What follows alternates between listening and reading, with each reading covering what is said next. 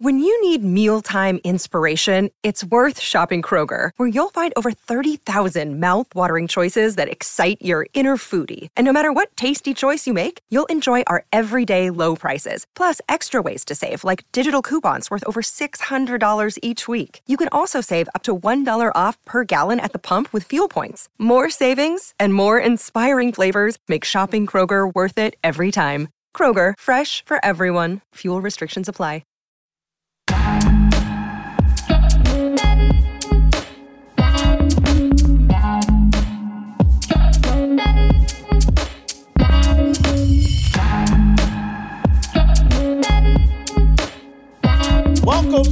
Welcome to Fearless with Jason Whitlock. I'm Jason Whitlock, your host. Happy Monday. Thank you for joining me. Start hitting that 5-star review over Apple. Start hitting the likes if you're watching over YouTube. Awesome show. We're going to start with football, and we're going to spend all evening talking with Steve Kim about football and some other events going on in the sports world. If you love sports, you're in the right place. You're going to get the freshest, best take on everything that just happened in the NFL playoffs, what happened with Caitlin Clark. If it happened in the sports world, the demise of Sports Illustrated, me, you, and Steve Kim are going to talk about it today. Steve, welcome back to the program.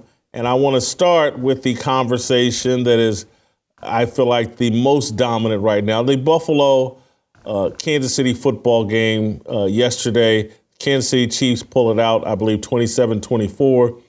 Josh Allen makes some interesting decisions at the end of the game.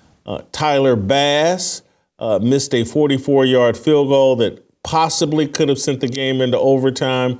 Stephon Diggs dropped a bomb early in the Buffalo's last drive. And then I think the other key factor is like, the Kansas City Chiefs were just better than I thought they would be at this time of the season, playing at Buffalo. Kansas City's wide receivers, I thought, stepped up and played a marvelous game. And their defense made the kind of plays it's made all season. I don't think they've given up 30 points in a game this season. They didn't do it again yesterday. And so this leads me to what I think is the question of the day. There's a lot of conversation in the media space about Josh Allen. But is he most to blame for the fall of the Buffalo Bills? And let's rank them in order. How would you, is it Josh Allen most to blame? Is it Stephon Diggs? Is it the kicker? Or is it the Kansas City Chiefs? The kicker would be last. Look, in conditions like that ball can swerve everywhere. I felt bad for Bass. Look, honestly, I think the Bills' defense should be number one. I don't know if you listed them, but I thought they did the impossible, Jason. They made the Chiefs' offense look like the Chiefs' offense. I mean, just think about it. We have not seen a good version, a free-flowing offense with continuity and that actually looks to play on time for the most part, although Mahomes did Mahomes things. The injuries on that side of the ball and their inability to be physical up front, and I think the Chiefs have done something really subtle here. I think Isaiah Pacheco is almost as important as Mahomes. I thought he set the tone physically. He ran hard, kept them ahead of the chains. And every time Buffalo in the first half needed a stop to extend that lead, they couldn't do it. And that's with the weather conditions and home field advantage. I really think, again, Josh Allen played Superman for about 2.5, 3 quarters. It was really a reckless style of game. But the way he ran the ball and is just running into people, Jason, that's the problem with that style of play. It's going to eventually affect your decision-making in the pocket and your accuracy. And I actually thought Kansas City was by far the better team yesterday. That did not feel like a 3-point margin. If you take away the fumble out of the end zone when Andy Reid got too cute, and you take a look at, they almost had a scoop and score off an Allen fumble that Dalton Kincaid made a great play. I kept thinking to myself, if the Bills win this game, they should consider themselves lucky. So in terms of ranking them, I hate to do this to Josh Allen because he did a great job of exhausting himself for most of that game, trying to will them to victory.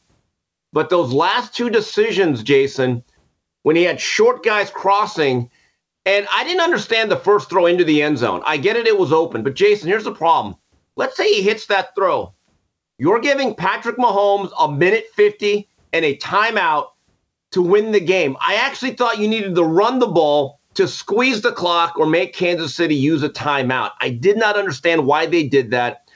And then Mahomes, to me, is just waiting out there. And I'm thinking, Josh, at the very least, you got to get 4 to 6 yards this next play to make it a shorter field goal. He failed. And that decision-making is where Josh Allen falls just a little bit short of being among the very, very, very best. This is what we know about him, Jason. Pads a lot of stats.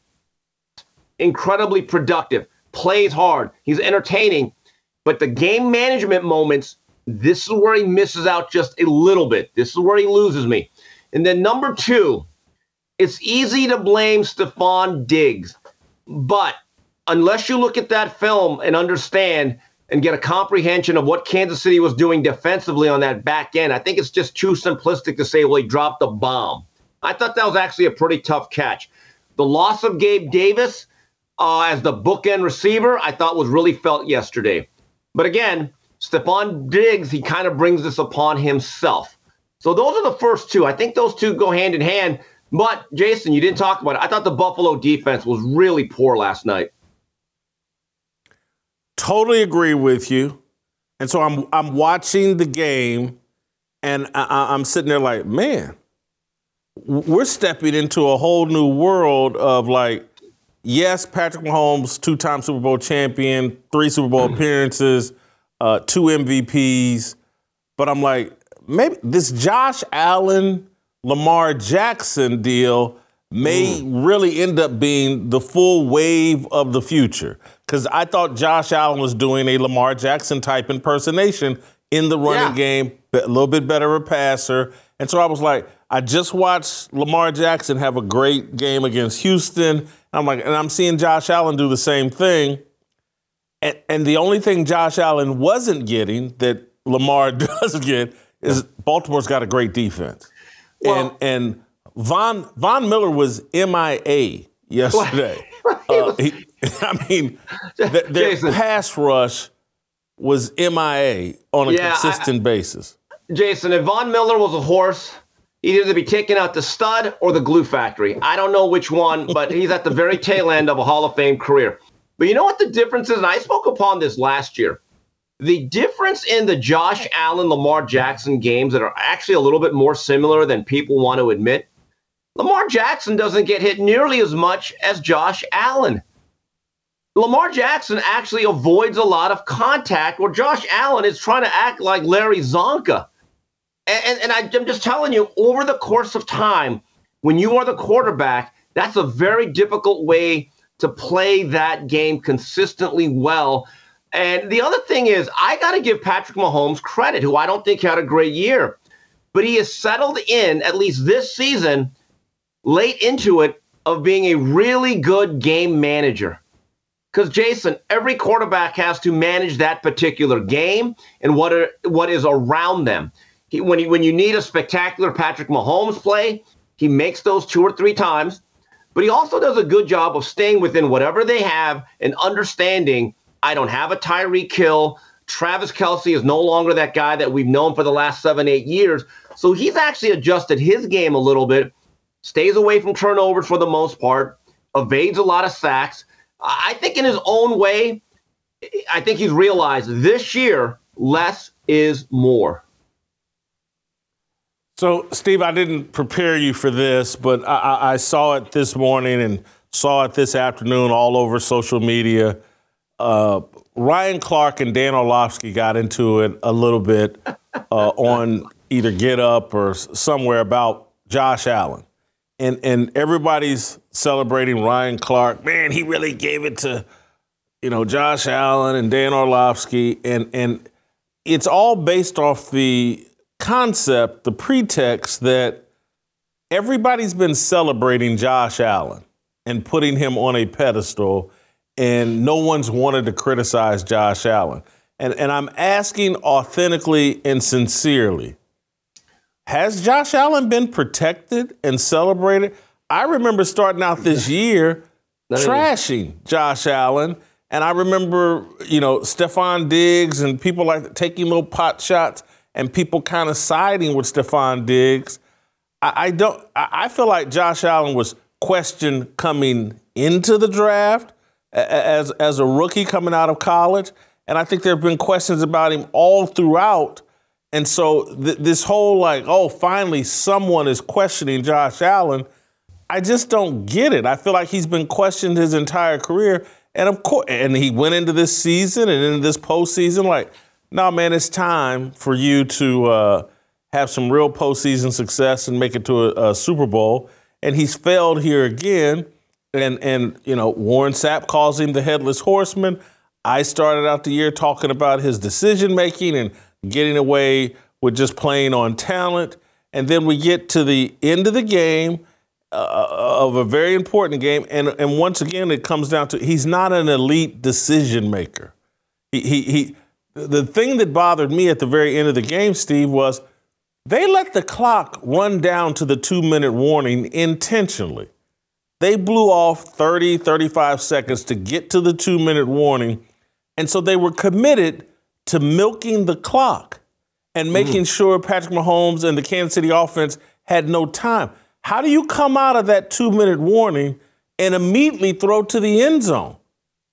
That's where, and again, you got Stephon Diggs running underneath that's going to get you 8 to 12 yards easy, and you come out and throw immediately to the end zone to make your point. It's like, if you score that quick and put your very vulnerable defense that's been gashed, maybe, did they force one punt, I think? I think they forced one punt all day and fumbled out of the end zone.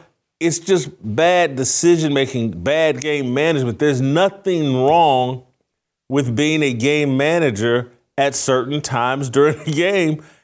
And Josh Allen, I guess, followed into the Cam Newton trap of, I want to be Superman all the time. But has Josh Allen been protected? I'm asking sincerely. I just don't remember that.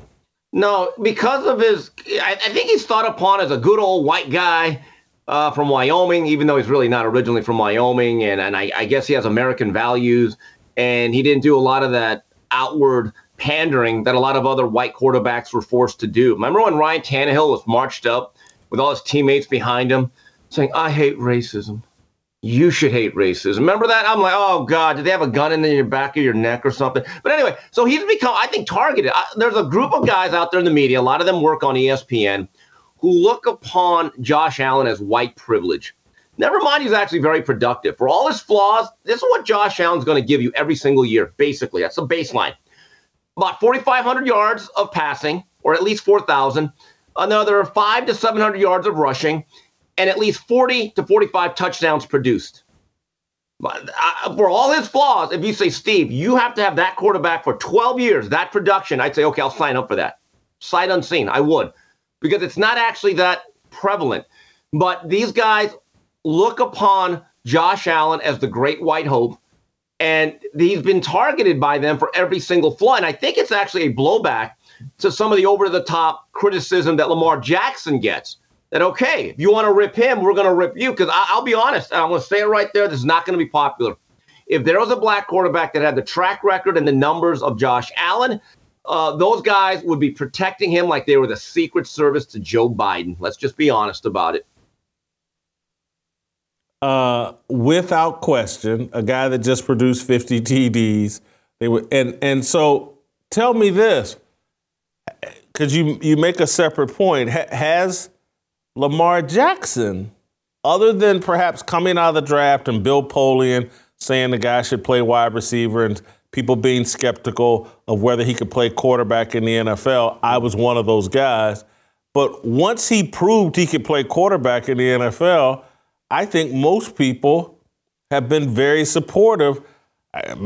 JB, I guess, Jason Brown may be the one exception, but most people are on board with, Lamar Jackson. He's about to win his second MVP with very modest or relatively modest regular season stats. No one's going to complain about it. I think he should be the MVP as well. But I do think, because I was listening to Ryan Clark talk, and I was like, well, hold on. That if Lamar Jackson somehow loses this coming Sunday, everything that Ryan Clark is saying about Josh Allen is going to apply to Lamar Jackson, and I just don't think Ryan Clark's going to have that kind of energy to criticize Lamar Jackson. You say energy, I'd use the word integrity. But here's the difference. Josh Allen's actually had a lot more playoff success than Lamar Jackson. That's the truth. But moving ahead to this year, I think Baltimore's the best team. I said that before the playoffs. No, I think they have the best squad, top to bottom, on both sides of the line of scrimmage. Zay Flowers, that impact, it has not been OBJ. It's Zay Flowers on the perimeter and of Todd Monken. And then Lamar Jackson. Here's the thing. I saw you going back and forth with Coach JB about his stats. This one, I was on a space about this, about how we have to kind of grade or judge the numbers of mobile quarterbacks that use their legs here and there. Jason, I've watched games where guys like Lamar, it feels like they have 120 yards rushing, right? And you look at the box score, and all they have is 40. And I was thinking about, why does it seem like a lot more? And I'll tell you why. This is my theory. Because out of their 40 yards, they probably extend drives at least 3 or 4 times a game. So they make an 8-yard run on 3rd and 4. They get 7 yards on a 4th and 5. And what it does is there's an erosion process. They allow that offense to have a bridge. So instead of punting because your quarterback is a statue, all of a sudden you get a fresh set of downs. And Jason, by the 3rd, 4th quarter, as those plays start to mount up above 65 plays, those defenses, they stop wanting to tackle as much as they did. Watch Baltimore's game, and Houston actually was really good in the first half defensively. But what happened in the second half? They did not want to get in the way of Baltimore guys. They were just kind of like, you know what, we're good. We're worn out. You've body punched us to death. And that is the impact of Lamar Jackson and quarterbacks like that their 40 yards of offense running the ball probably leads to another 200 yards of total offense because they allow that offense to continually stay on the field. I think without question, you're right. Let's say if he runs for 40 yards, 50 yards, I bet you 4 or 5 of those runs account for a first down. Right. And that's how you dominate and demoralize a defense. And that's why, Steve, I'm a Chiefs fan. I want the Chiefs to win. I don't think there's any chance in hell they beat Baltimore in Baltimore this weekend. I think it's a 14, 17-point game. I really do believe that. I think you can run on the Chiefs' defense, and I think Baltimore is going to run on them. And I think it's impossible or very difficult to run on the Baltimore defense. And I don't think Pacheco is going to be doing the kind of running he just did against Buffalo.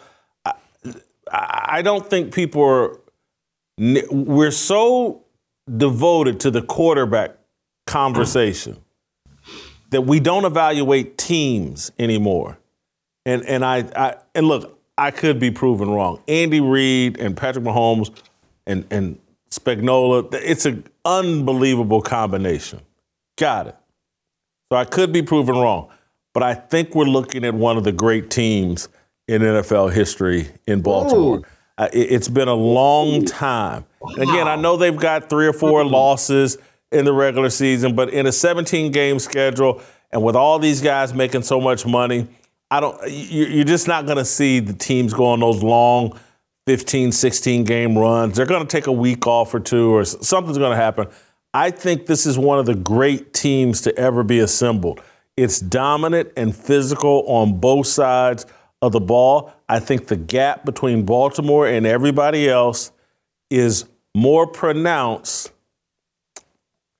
than what we've seen in a long, long time in football. All right, let's see Baltimore dominate and clearly handle 2 more wins before I start putting them up there with the 70 Steelers, 84 Niners, 85 Bears, 86 Giants, 91 Redskins was a really good team. Okay, so let's table that one. In terms of what's going to happen on Championship Sunday, Baltimore, to me, has not only the feel of a team of destiny, but just the overall best team, top to bottom. Top to bottom on both sides of the ball. And I think it is so poetic. It has to be this way. What was that line in The Wire? When you come for the king, you best not miss. Well, now the king's coming to town. The king is coming to town. Patrick Mahomes, undisputed champion, is coming to Baltimore. I think it's great. I think this is the matchup everyone. I love both championship games, by the way. Impressive storylines. All four teams are really good. But Patrick Mahomes, I get the sense that for this year, winning a road playoff game, which is a big storyline, and overcoming Josh Allen again, that's his mini Lombardi. I just don't see a team that can win it all. And if they do it, more credit to, I think if Kansas City wins in Baltimore and wins the Super Bowl, it's just time to crown Mahomes. I'm just telling you, you might actually want to put him in the Brady discussion or begin to, because this is such a flawed team by Kansas City standards. I agree, but let me pin down. You've covered yourself, but you think Baltimore is going to dominate them, or you think Baltimore is going to win? Baltimore big. Baltimore big. When I'm watching this game last night, and I tweeted it, either of those teams, did I see a team that could really challenge Baltimore at home? Answer, no. No. Total agreement. I think we'll have to check in with John Hadley to see where he's at on this. If you remember, he had the Eagles destroying the Tampa Bay Buccaneers. But we'll check in with Hadley to see if he did not, if he agrees with that. So that's a little segue into Tampa got eliminated by the Detroit Lions. And I'm not going to talk about Tampa first. I want to talk first about the Lions. The 49ers squeaked by the Green Bay Packers. Do you think this Lions team, does this miracle season by the Lions, does it keep going? Can they compete? And I think this is a 6-point spread, I think, with San Francisco. Do you think the Lions can compete with the 49ers? Well, I read that Debo, who I think is a key component on that offense, is 50-50 to play. I don't think that can be discounted. That offense runs differently with the versatility he brings. And I think Brock Purdy has been exposed a little bit. He's a good system quarterback. But, Jason, for 90% of that game, he was by far the second best quarterback on that field Saturday night before Jordan Love kind of imploded after a really good game. He did not see the pressure really well. He was jittery in the pocket, and he put the ball in danger. If Detroit can stop the run on early downs and create third and long, they absolutely have a shot. There's no doubt in my mind. Dan Campbell, I don't look at this as a miracle run. I look at this as a part of their development. If you look at that young roster, they remind me a lot of the 1991 Dallas Cowboys. It may not be their year, but I see a lot of similarities to that franchise and that leadership and what's happening now. I think Detroit, I'm suspicious of Detroit.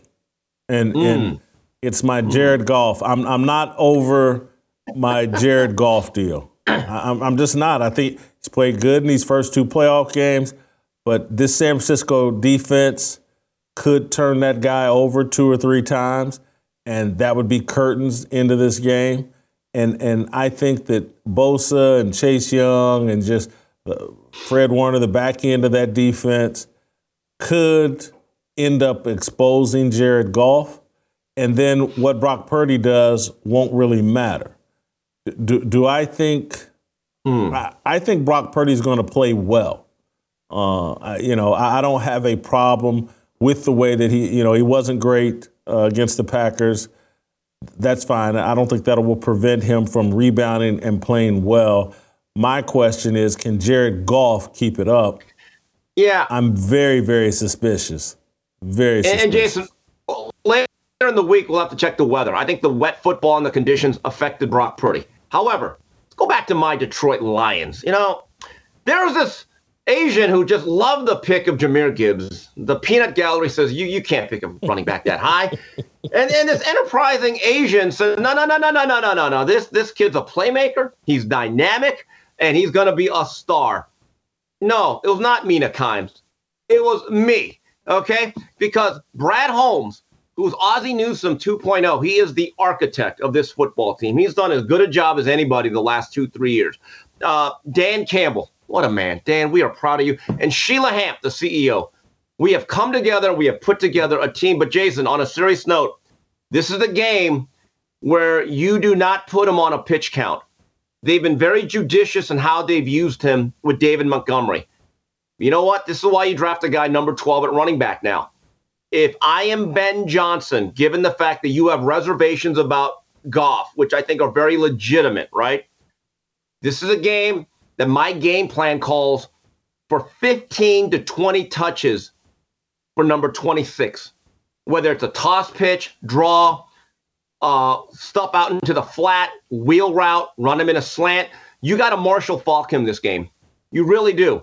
So this is the game that I believe that if Jahmyr Gibbs is going to be a workhorse in his own way, this is the game. I think he is an X factor. He's one of the toughest matchups in football because they put him in positions to consistently succeed.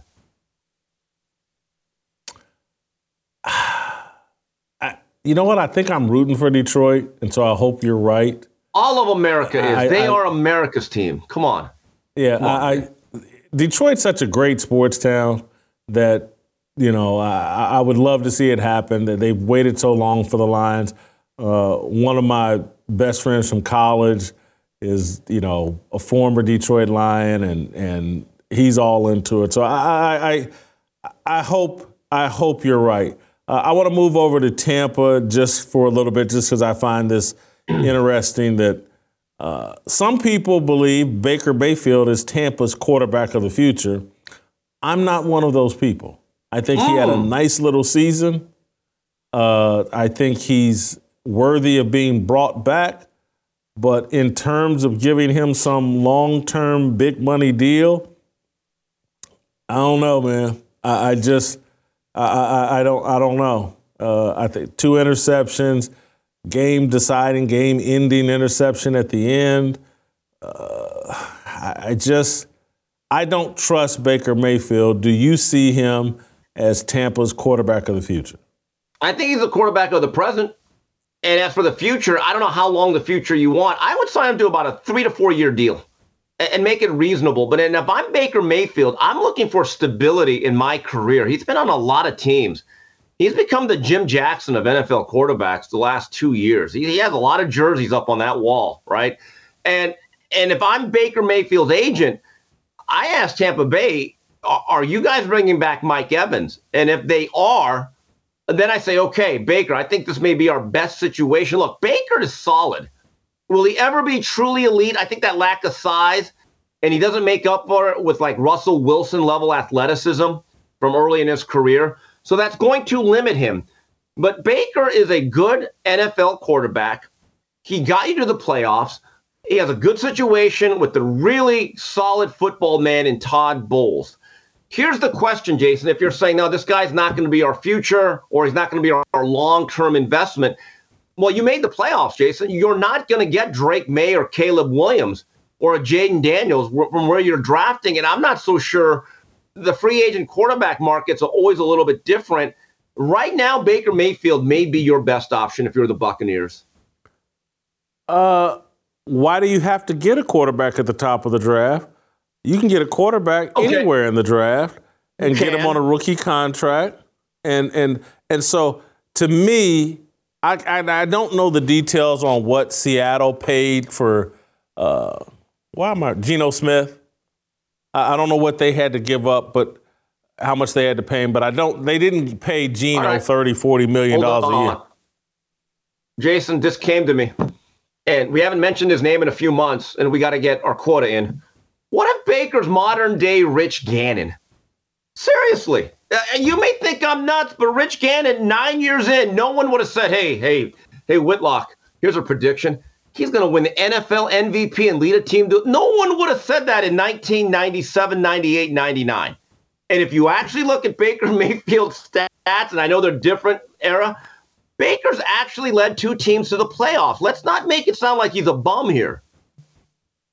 Okay, Steve, and I love Rich Gannon. And you're right. Rich Gannon is a very good analogy for Baker Mayfield. You know, Rich Gannon was like 6'2", a little bit bigger but he seemed undersized. He ran around a little bit, wasn't a great runner, didn't have the most powerful arm, but threw on time and was accurate. But what you're leaving out is that Rich Gannon got thrown into the arms of John Gruden. And that's what helped him become Rich Gannon, MVP, guy that went to the Super Bowl. You know, Baker's working with a defensive-minded coach in Todd Bowles. And so I'm just not sure if that, because it's a great analogy, but you got to have that head coach or coaching offensive mastermind in conjunction with that in order for it to be Rich Gannon. The deal Seattle gave Geno is the deal Tampa should be looking to give Baker Mayfield. I read reports like that they were talking about they were going to pay Baker $40 million. See. And I'm like, here we go, baby Dak. Baby Dak Look, there's a point where the Buccaneers may tell Baker and his people, we love you. We don't love you that much. Love has a price. So let's love within a budget, because that's what the good organizations do. Yeah, and Baker should be look, if he gets 25, 28 million a year, and look, maybe he can get more elsewhere. Maybe, but if I was him, I wouldn't want to be moving around. He found a place where what? Hold on. Didn't Daniel Jones get like 40-ish? There's no way. I'm just telling you, the average rate, and I'm not saying it's right or wrong, the average rate for a starting quarterback, even if you're mediocre, is much more than 25 to 30, Jason. That's just the reality of the pay scale right now in the league. Let me. I'm Googling Geno Smith contract. Let me take a look here. Yeah. 3-year deal worth up to $75 million. The contract came with a reasonable $40 million in guaranteed money and made Smith a rare member of the NFL's middle class of quarterbacks when he signed the deal. That seems accurate to me. Baker's a middle class quarterback. No? Keep this in mind. 3 years, $75 million. That's by my math, that's $25 million a year. Look, I'm not in the mind of Baker's agent, but you would think that based on the fact he's made 2 playoffs with 2 separate franchises, I don't think they settle for anything less than $35 million per. Not that it's right or wrong. And again, here's the problem. He may end up with the worst situation. Look, there are certain times in life you're good at a place. You should just stay there and hang your hat for a while and make it work. But again, these are short lifespans, and I don't know what Baker's thinking is. Maybe his family really likes Tampa. Maybe they like having Christmas in shorts and sandals. Maybe they enjoy not having to shovel their snow out by October. We don't know these things. History, economics, the great works of literature, the meaning of the U.S. Constitution. Did you study these things in school? Probably not. Or even if you did, maybe it's time for a refresher. Time and technology have changed a lot of things, but they have not changed basic fundamental truths about the world and our place in it. That's why I'm so excited that Hillsdale College is offering more than 40 free online courses in the most important and enduring subject. You can learn about the works of C.S. Lewis, the stories in the book of Genesis, the meaning of the U.S. Constitution, the rise and fall of the Roman Republic, or the history of the ancient Christian church with Hillsdale College's online courses, all available for free. That's right, for free. I personally recommend you sign up for the Ancient Christianity. In this 11-lecture course, you'll study the inspiring stories of Jesus Christ, his apostles, and faithful ones throughout the first 4 centuries of Christianity. You'll also learn the key arguments of the early Christian apologists who defended the Christian faith in the face of persecution. The course is self-paced so that you can start whenever and wherever. Enroll now in Ancient Christianity to discover the improbable and miraculous story of Christianity. Go right now to hillsdale.edu/fearless to enroll. There's no cost and it's easy to get started. That's hillsdale.edu/fearless to register. hillsdale.edu/fearless. I'll be there. Join me. All right, let's move away from the NFL, Steve. Let me talk about perhaps my favorite athlete right now, Caitlin Clark. The Caitlin Clark collision. The Caitlin Clark collision. I like that. CCC. The Caitlin Clark collision is turning into, it's like the Zapruder film. And it all depends on which angle you look at it from. Look, I love Caitlin Clark. Let's watch. They got beat by Ohio State this weekend. Caitlin drops 45 points. Ohio State, they're ranked number 2 in the country. Ohio State fans stormed the court after knocking her off and knocking Iowa off. And there's a collision. Let's play. I think we got a couple, 2 or 3 different angles on this. Let's play the Caitlin collision. I think that's one. Yeah, there we go. That to me looks like the kid storming the court, and I think it's a woman, knocks Caitlin over, and it's a really bad look. Then I've seen, I don't know if it's this angle, but I've seen other angles where it looks to me like Caitlin Clark knocks over the woman storming the court, and then does the Caitlin Clark spin around flop. I mean, this looks like a flop, a LeBron James level flop to me with the whole spin around. Where do you come down on the Caitlin collision? Is this a flop? Is she over dramatizing this whole deal? All right. Well, first of all, hold on. They're rushing the court for a regular season women's college basketball game. Okay. All right. Spring football practice cannot come soon enough for the fine people of Ohio State and Columbus. Good. All right.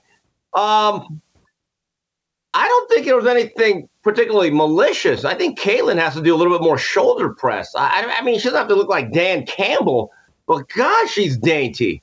The way she spun out of there, I mean, come on. And I hope this does not get rid of court rushing. I think that's one of the great traditions of college basketball. Yes, even for a women's game in the middle of January. But Caitlin, you got to get to LA Fitness and hit the creatine. You can't get muscled like that. Come on. Really?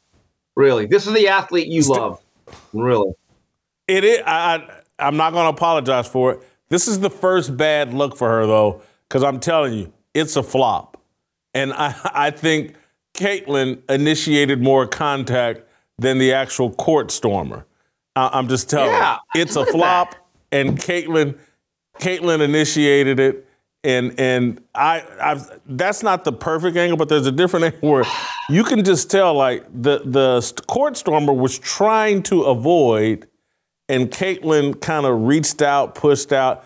It's a definite flop. But the thing you're really underestimating, Steve, and again, I'm just into sports.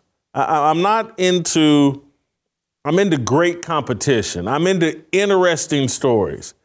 And dude, you are just missing out on one of the most fascinating stories in the history of sports.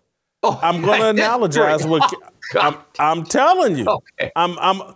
This woman has college basketball, the entire sport, on her back, the same way that Tiger Woods had the PGA Tour on his back, and making it relevant. I stopped what I was doing to watch the last 5 minutes of this game because when I saw it, that she was going off, the people were storming the course. There's that kind of excitement. Caitlin Clark is the most relevant, popular, interesting, fascinating college athlete since Tim Tebow. And she's carrying the sport. She's carrying the sport the same way as Tiger Woods, man. So let me guess. We are all Caitlin Clark.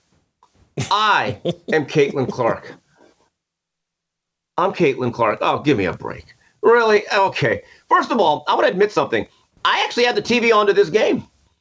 Only because I was waiting for the NFL coverage to follow. And as soon as the game went into overtime, I'm like, geez, I'm stuck with this. Anyway, since you love sports, you know what I used to love about the old Georgetown teams of the 80s? Nobody stormed the court on them. Oh, no, because number one, they never really lost. Could you imagine a bunch of college kids rushing the court on Patrick Ewing, Michael Graham, Horace Broadnax, and Gene Smith, those soldiers? I mean, they would part like the Red Sea among those guys.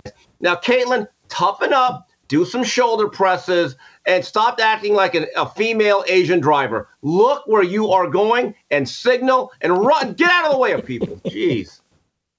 Sick.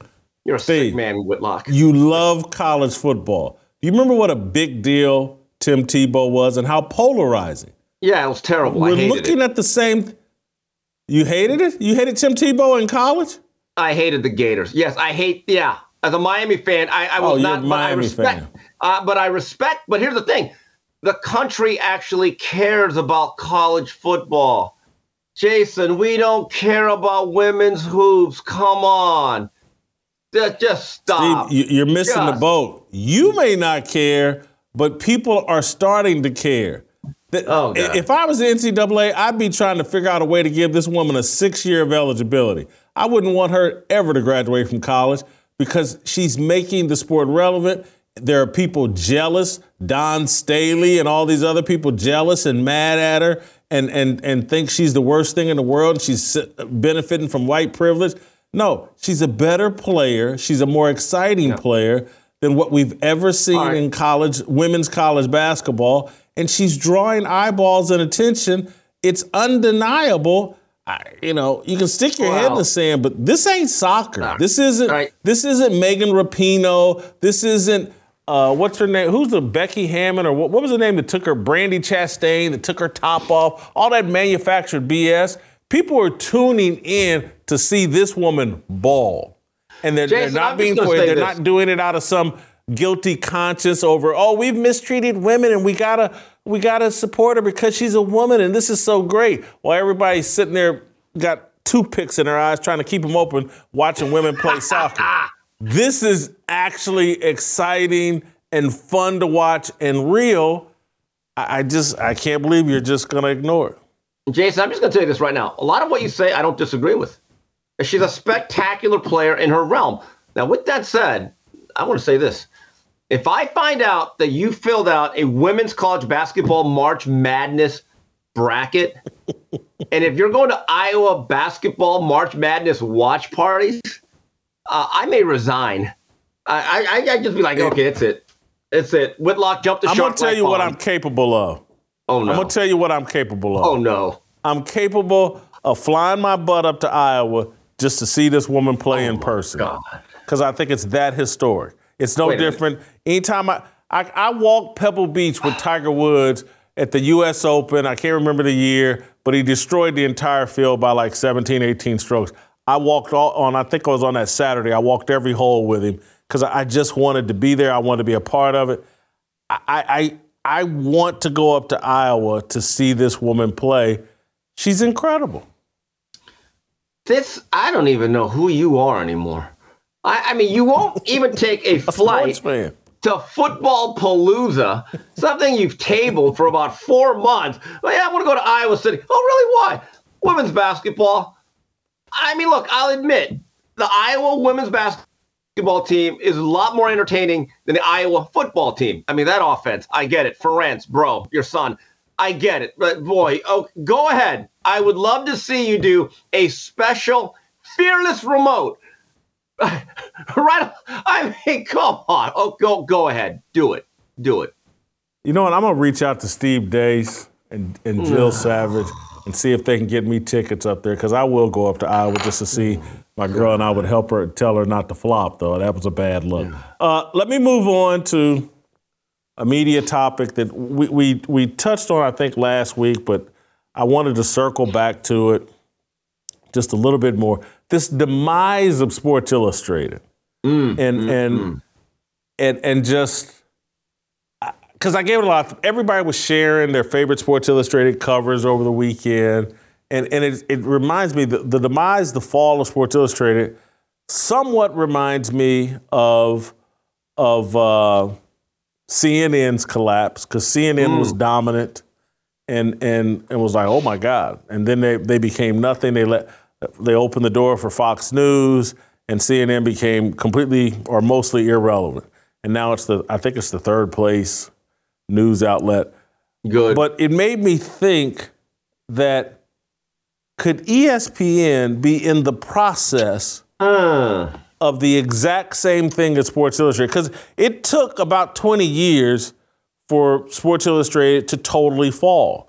But the fall really did start 15, 20 years ago. I got to remember when Rick Riley left the magazine. But it raises the question of, could we, 10 years from now, see the total fall of ESPN? Is that what we're in the middle of? Seeing a brand, an iconic brand like that fall? Could it also happen to ESPN? I don't know if it would be as pronounced, but we've already seen the decline or the erosion. I mean, Jason, for about 10 years now, haven't we been talking about, not we, but we've seen the reports of how ESPN every single year seems to be in less and less homes. I mean, there was a time they were in well over 100 million homes, and now they're at about, 75 to 80? I mean, that's a pretty good chunk of subscribers to lose.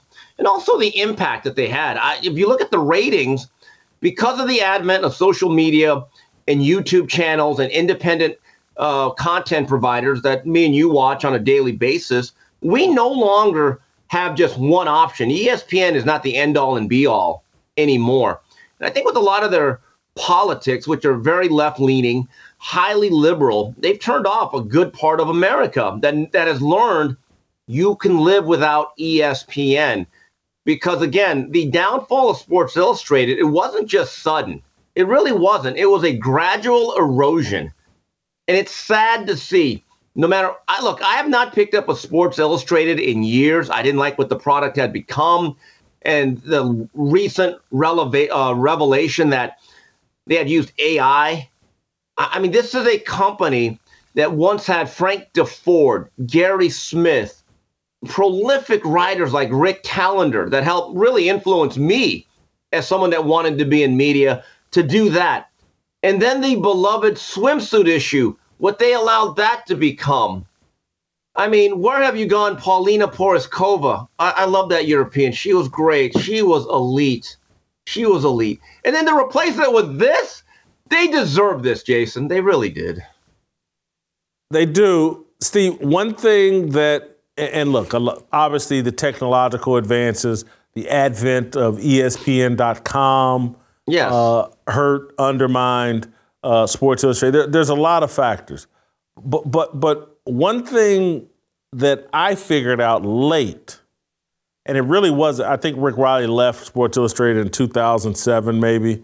And if you remember, he came over to ESPN.com and could not compete in that world and that realm. Yeah. If you remember, he was a disaster at ESPN.com. But one thing I figured when he left, and I wish I could remember the name of the editor-in-chief of Sports Illustrated at the time. I think his name was Terry something. He reached out to me about the possibility of replacing Rick Riley as the back page columnist at Sports Illustrated. And I can remember getting into that conversation with him and reaching the conclusion like, I would never fit in at Sports Illustrated. They were a bunch of Ivy League, elite school educated, You had to go to Northwestern or Columbia J School or Mizzou's J School, or you had to go to an Ivy League school or Michigan, Stanford, these elite. And I'm like, oh, the Ball State guy with the 2.3 GPA with these working class values, I didn't fit the culture at Sports Illustrated. And it's like, oh, they do a different kind of sports writing. They're actually disconnected from the stereotypical sports fan. And so it's like they got away with for years of having a worldview that was disconnected from the people like you and me that were digesting their content and loving it, but not realizing that the people working there probably hated us and looked down on us and thought we were idiots. Yeah. By the way, when that editor called you, did he use a football phone? That's one of my life greatest regrets. That I never subscribed when they had those. I would use that football. I don't even use landlines. By the way, if anyone out there has a football phone for sale from Sports Illustrated, let me know. I'll take that off your hands. But Jason, I will say this. Growing up, and I believe we talked about this before, you could watch a great event. You could get all the newspaper stories. You could watch all the news reports. But to me, I didn't get the final story.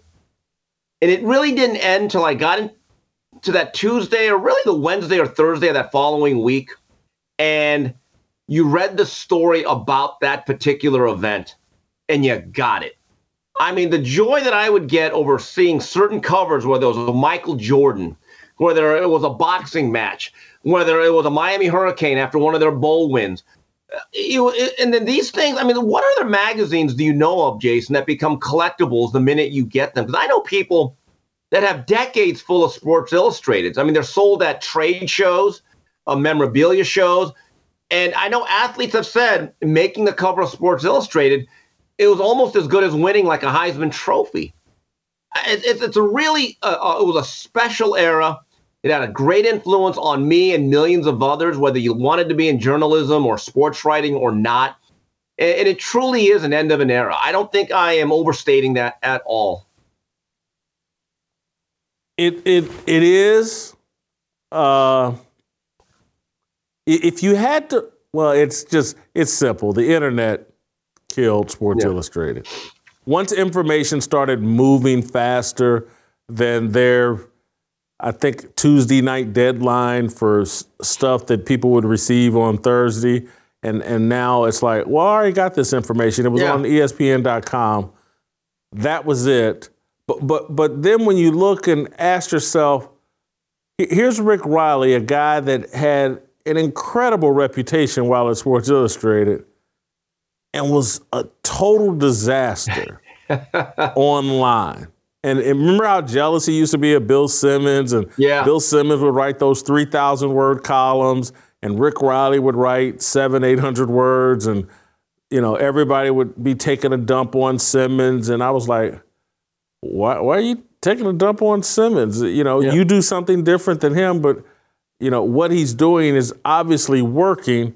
Why do you think Rick Riley did not train? I mean, because he really ruined his reputation with those years at ESPN and became a laughingstock. I remember there were reports that he was basically rewriting old columns. And he was using the same lines. I'm like, oh, but here's the thing. Maybe he was not built to be an internet blogger. And Bill Simmons was, because he's a much younger guy. I've done both types of writing, and it is an art form. I've always said, what's more difficult? Writing a long range or long piece that you have to really research, get quotes, or saying, hey, Steve, 750 words, do something. Like a Jim Murray. He was an absolute artist. I still read Jim Murray's books on his greatest pieces. It's unbelievable the way that guy could just capsulize something really quickly. But also, I have a great appreciation for Gary Smith and the profiles. So I think both need to be appreciated because I enjoy both. But, I mean, Jason, I still remember some of the lines. It was Walt Hazzard's first year at the UCLA Bruins as the head basketball coach. And it seemed like in the month of December, they played every good team in the country. They played St. John's, they played Memphis, and they're getting blown out every game. It was Reggie Miller as a skinny guy at a Riverside, was like just a sophomore. No one knew he could play. and a bunch of other guys that were not very good. And Curry Kirkpatrick wrote, man, this December slate, this is the toughest March since the Bataan Death March. I mean, and it kind of made me look, what's the Bataan Death March? And Curry Kirkpatrick had an incredible, sharp wit. And then you had Dr. Z, Paul Zimmerman, who I believe had a great influence on me as a football fan. I remember one year, I think it was 1984, he did the All-Pro team, which was like a great honor. And being a Ram fan, I remember his safety was Vince Newsom. And I said, you know what, Vince Newsom, you didn't make the Pro Bowl, but you made Paul Z's All-Pro team. Man, me and Paul Zimmerman, we respect. And I still remember to this day that Vince Newsom never really did in terms of like making a Pro Bowl, but he was a hard-hitting guy, had a good career. And the fact that Paul Zimmerman, out of all people, would say, you know, I've been watching a lot of film. Man, every time this guy plays, he's blowing stuff up and stuff happens. He's on my All-Pro team. I used to look forward to that thing every single year. They were the authority on sports, and what they said trumped what everyone else said. And it's like, we don't have that anymore. Who is there's no media entity, and I'm not even sure if there's a personality or a journalist out there who is the respected authority on sports. You know, take Adrian Wojnarowski or Adam Schefter. They may have that reputation, but everyone's kind of figured out is like they just pass on the information they're fed. Transactions. It's transactions. Yeah. Yeah. I mean, who was telling a story?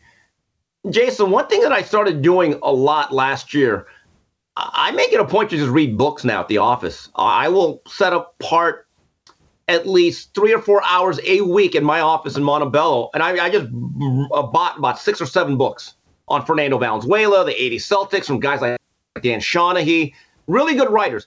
I still appreciate, and I don't, again, I'm old, but Jason, there's something about reading something in print form that appeals to me. Not that I don't use my phone, but I could actually, when I go on a plane, Jason, I don't have a tablet. I don't go on the internet. I actually just bring a book and just get lost in it. And I'm thinking to myself, as you ask that question, who is that writer from today that is a must read, whether it's in the newspaper or in a magazine format? I'm not so sure that I can come up with anybody off the top of my head, to be honest with you. Steve, let me narrow down that question or maybe even broaden it, is like, there's no authority on sports. There's no one who, whether it's in writing or a radio show or anything, there is no authority. And this goes back to like why, and I'm going to push people's buttons here, but it's just factual. It's what I'm thinking. It's why I'm sitting here questioning and spent the last 2 weeks like questioning, like, how does Stephen A. Smith get put into position to where they're trying to pass him off as the authority when he doesn't know sports and seems to be a pathological liar? And we went from a Dr. Z or a Peter King being the voice on the NFL to, you know, Jack McCollum was the authority on the NBA. Peter Vesey was a trusted voice on the NBA. To now, we have nothing but people that are puppets for Adam Silver or Roger Goodell or diversity, equity, and inclusion. We don't have any trusted voices on any of this. Yeah, I mean, Jason, a guy that I loved at the LA Times, which is going through a lot of struggles, and I think is one of the most underrated all-time great NBA beat writers, Mark Heisler. And I remember when I was an avid newspaper writer, every Sunday during the NBA season, he'd get 2 full pages. So you flayed it out, and he'd give you tidbits, notes, stories, quotes from certain people. And every Sunday, it was probably, for me, probably took me a good 20 minutes to just digest it. Like you'd read it like, oh yeah, Indiana Pacers, they got some issues there. Oh, what's going on in New Jersey? But by the time you read every one of those things, you're like, okay, I got the NBA. Like I know what's going on with the Lakers. Don't care about the Clippers. But the rest of the league, Heisler, thank you. And like you'd look forward to it every 7 days. So who is that guy? Doug Krikorian, who, by the way, watches this show. Doug, if you're out there, hello. Where are the Doug Krikorians anymore? Where are they? Where have you gone? I'll go back. Remember when Peter Vesey wrote in USA Today? He was great. He would write hilarious things about the NBA and accurate, and just like he gave you the. And it's like that's all outlawed now. All you can do is, spread propaganda. It's. I mean, we're Jason, old guys shouting on our lawn, but it's sad, man. One last thing. Peter Vesey had one of the great nicknames. When Mark Cuban was this young owner way back in the 90s, making all these ill-advised trades, Peter Vesey called him, his nickname was Easy Mark. I mean, just that little cutting line. Didn't have to be all that fancy. And Cuban hated it. A guy like Vesey kept calling him, well, Easy Mark Cuban with another. It was great. We don't have that anymore. It's us. literally, us. literally that's where I was gonna go, and I hate to say it, but it's just like I'm vilified and demonized for trying to tell people what's really going on, and it's like they've convinced the public that no, I'd rather be lied to, and I'd rather hear the fantasies and the clown show of a Stephen A. Smith or a Skip Bayless. I'd rather hear that than someone tell me the honest to goodness truth about what's going on in any of these sports leagues or with any of these athletes. Yeah, I mean, Jason, what you need to do, I'm just telling you, print out a copy of your NBA All-Star Las Vegas weekend column. Print it out like they do, like the Declaration of Independence, and sell autographed copies or make an NFT out of it. I mean, that to me, that if you were Nas, that's your ether. I could read that every day. Let me tell you, if anybody from Kansas City is watching, listening to this show, you got to tell Steve what he's really missing out on. I used to do this thing at the end of at the end of every year. I would grade all 53 members of the Kansas City Chiefs, my Chiefs report card. And it was like Dr. Z. I'd get 2 pages in the Kansas City Star. I evaluated the coaches, the general manager, the whole organization. Grades for everybody, funny comments. That and I mean, when I look back on it, if I was allowed to do that now, I would be assassinated. Yeah, I mean, I'm just saying, I would be by one of the players. I guarantee you, 97 or 98. Andre Rison probably read that and wanted to burn your house down. Yeah, I can only imagine what was going on in that column. Oh, jeez. I'm gonna just. I'll never forget. End of the year, Steve Bono. Quarterback. When he was a quarterback. I go into the locker room after my Chiefs grades come out, and he legitimately tells me that I made his wife cry. That she read my Chiefs grade, and it's grade on him, and she cried, and he was upset with me about it. And boy, she's lucky she didn't play in the age of social media, her husband. That's all I'm going to say. I mean, jeez. All right, final deal. We'll do a whole pivot on a guy that does keep it real. Dana White. Did you see Sean Strickland, UFC fighter, was it star of UFC 297, lost in a controversial decision this weekend. But before that, before UFC 297, Sean Strickland got into it with a Canadian reporter about the LGBTQ deal and Justin Trudeau. And, Sean Strickland's pretty raw, profane, very direct, very in your face. And so this was a controversial. He's cursing at the guy and he's clowning the reporter. And it started over the reporter asked him, hey, a couple years ago you wrote that if you had a son, you'd want him to be heterosexual, you wouldn't want him to be gay. And Sean Strickland just immediately started attacking the guy. Good for him. Well, Dana White, the founder of UFC, basically defended Sean Strickland, and I loved it. Let's watch the clip. Dana, I just want to go back. You were talking about, like, you obviously give a long leash to your fighters about, what they can say when they are up there with the UFC microphone, and you are getting into territory of homophobia, transphobia. Like, is there... I don't give anybody a leash. Well, I'm saying you... A leash? like... Free speech. I control what people say. Going to tell people what to believe. Going to tell people... I don't can tell any other human being what to say, what to think, and there's no leashes on any of them. What is your question?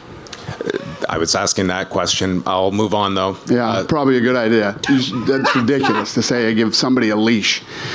Free speech, brother. People can say whatever they want, and they can believe whatever they want. And I don't think there's any... We had two gay women who fought in the co-main event.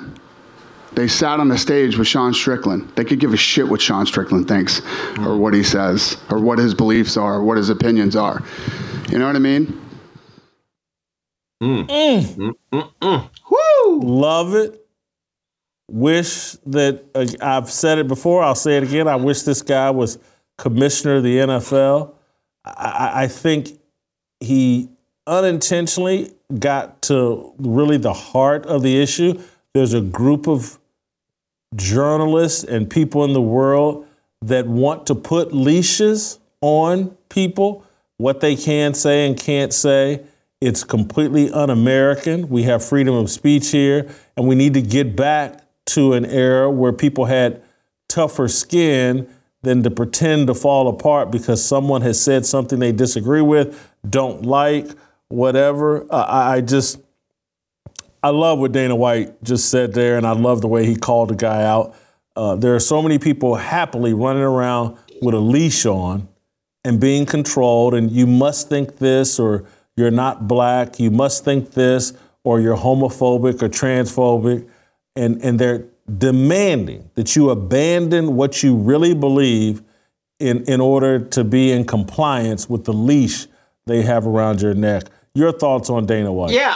I mean, look, when everyone says, no, we need to have a conversation, here's the problem that is so dishonest about a lot of these journalists or writers, whatever you want to call them, when they ask you questions. They do not want a conversation. They are demanding your conversion to their beliefs.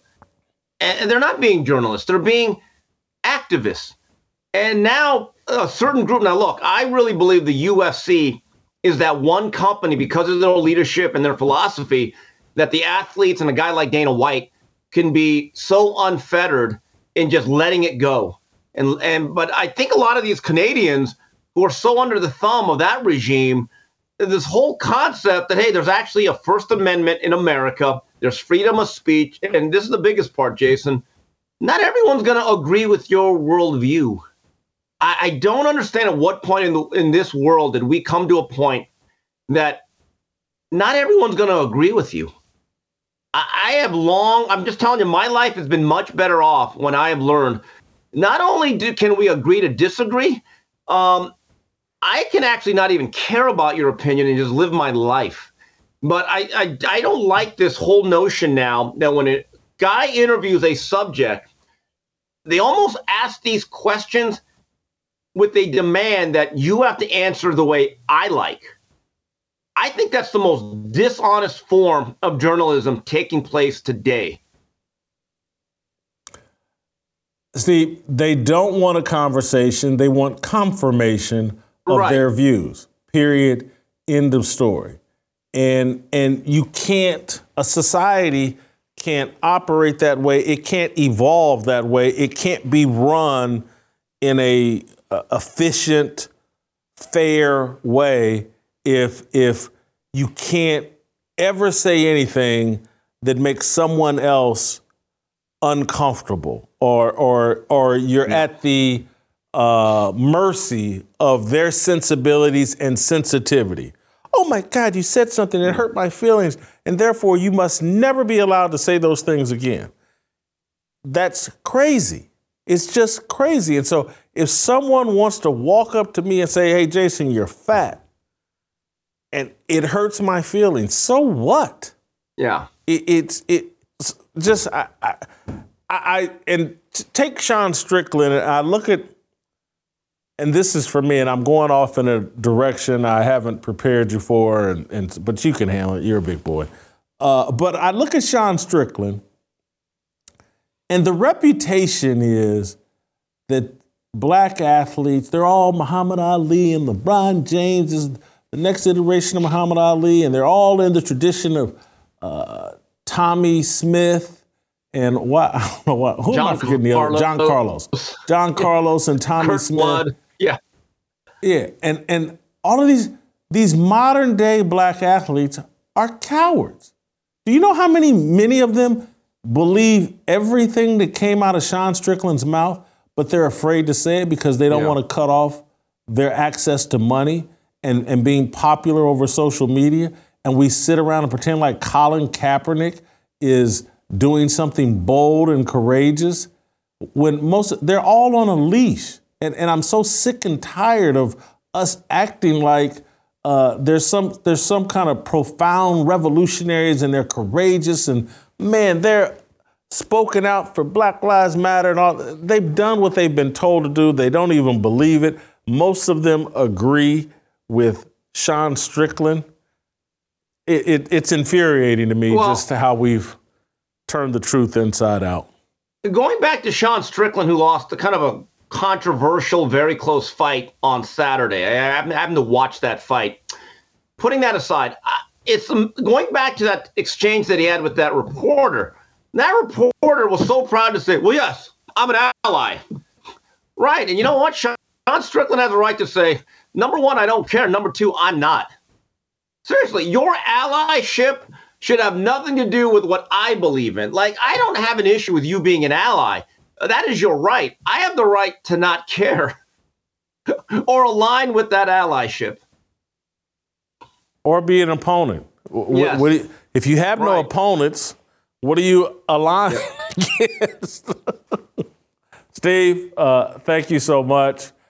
Great job as always. We'll play some tomorrow, and we'll see you tomorrow.